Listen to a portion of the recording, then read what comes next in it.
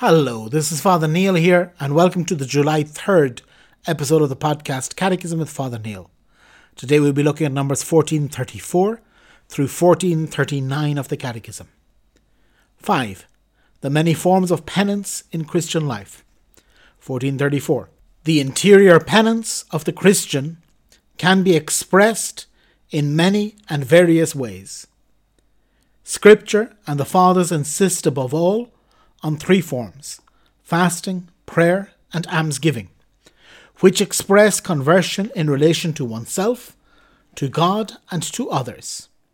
Alongside the radical purification brought about by baptism or martyrdom, they cite as means of obtaining forgiveness of sins, efforts at reconciliation with one's neighbour, tears of repentance, concern for the salvation of one's neighbour, the intercession of the saints, and the practice of charity, which covers a multitude of sins. 1435.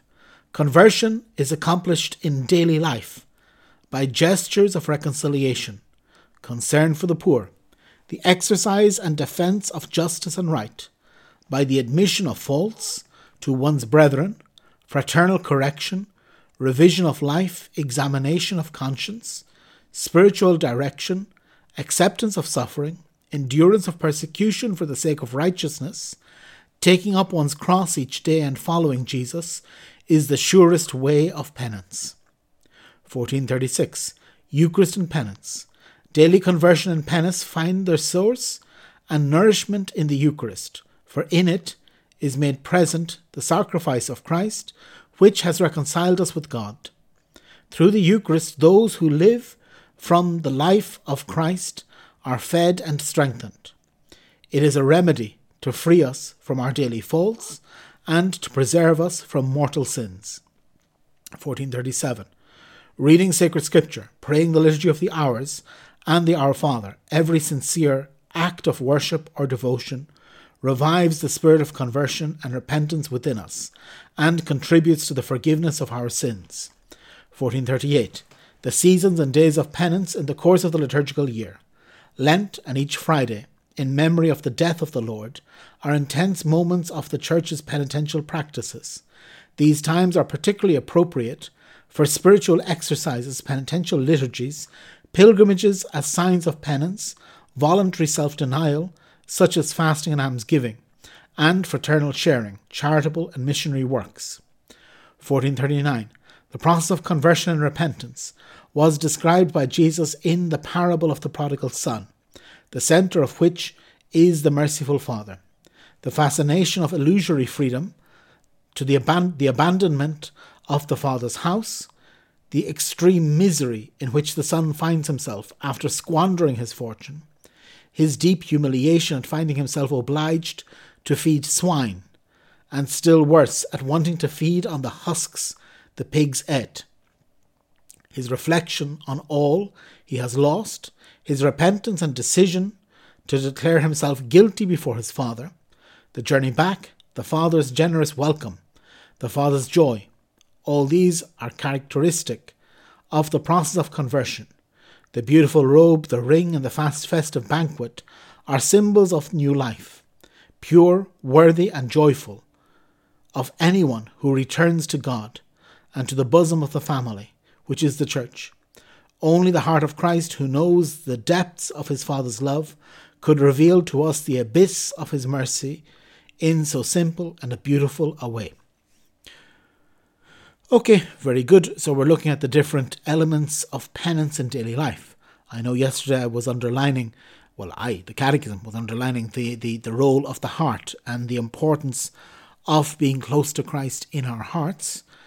And this is obviously before the forms of penance. Before. That if you are unable to do any penance, you can still repent. If you're unable.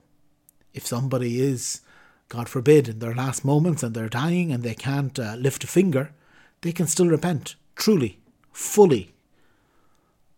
But, obviously, for most of us, our penance has to be accompanied by good works. And these good works are especially the fasting, prayer, and almsgiving. that these are a very important way to manifest what is in our heart and to help our heart as well. Everything again feeds into each other. They manifest what's present in our heart, and they also mold our heart to be more penitent. And again, as with all these things, obviously the grace of Christ is needed even to repent. That we need his grace. Even to desire to repent, we need his grace. But with his grace, we can do all things. With his grace, we can do fantastic things. And these are especially especially these three weapons of prayer, fasting, and almsgiving have to be central to any attempt to convert. Then on top of them, obviously, we have other aspects that there is the daily life, to live with penance in our daily life. It's called mortification, not giving in to our impulses all the time, even when they're good impulses, but to make small signs of love for Christ, small acts of mortification, that when they're passing around the plate, a common serving plate, not to take the piece you want, but to leave it for somebody else. Not to do things for love of Christ, not because Christ needs you not to put sugar in your tea. He doesn't need you not to have sugar in your tea.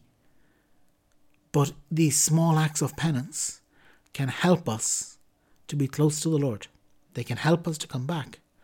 And then obviously the good life of good works, taking care of others, participating in prayer, especially the liturgy of the hours, reading the scripture, praying the rosary. These things, to spend time with the Lord, that so many of us have forgotten or have never learned how to spend time with Christ. That we go to Mass maybe and that's all we can manage. But to learn to spend time with Christ. Time by reading the scriptures. Time by spending a few minutes in church. It's not forbidden that if you're out out somewhere and you see an open church, to go in and to say a few prayers and to kneel there for 5 minutes. Or God forbid that you spend an hour there. If we can watch a movie on a whim, many times we can find enough time to watch a movie in the night. And again, if it's a good movie, there's nothing wrong with it. But we should also be able to find time to spend with God, time to be close to him. And then it speaks about the different times of where we should especially dedicate ourselves to penance, being the season of Lent, and then also the Fridays of the year.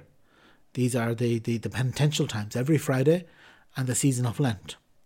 And finally, it continues with this meditation on the parable of the prodigal son, which is a beautiful, beautiful one of the favorite gospel stories about the father who's waiting for the son that has wasted everything, and is waiting for him by the side of the road. And again, the Catechism gives us some hints of how to appreciate it. But as I've said many times, the Catechism is a gift for catechesis. But the real way to find God, or the better way to find God, is in the Scripture itself. And as always, the Catechism, in a sense, pushes us towards the Scripture. It's not the Catechism is, we shouldn't read the Catechism. Of course we should read the Catechism. But many times the Catechism pushes us to read the Scripture in a new way, and invites us to look at this parable in the Gospel of Luke, to look at it in a new way and to meditate on it.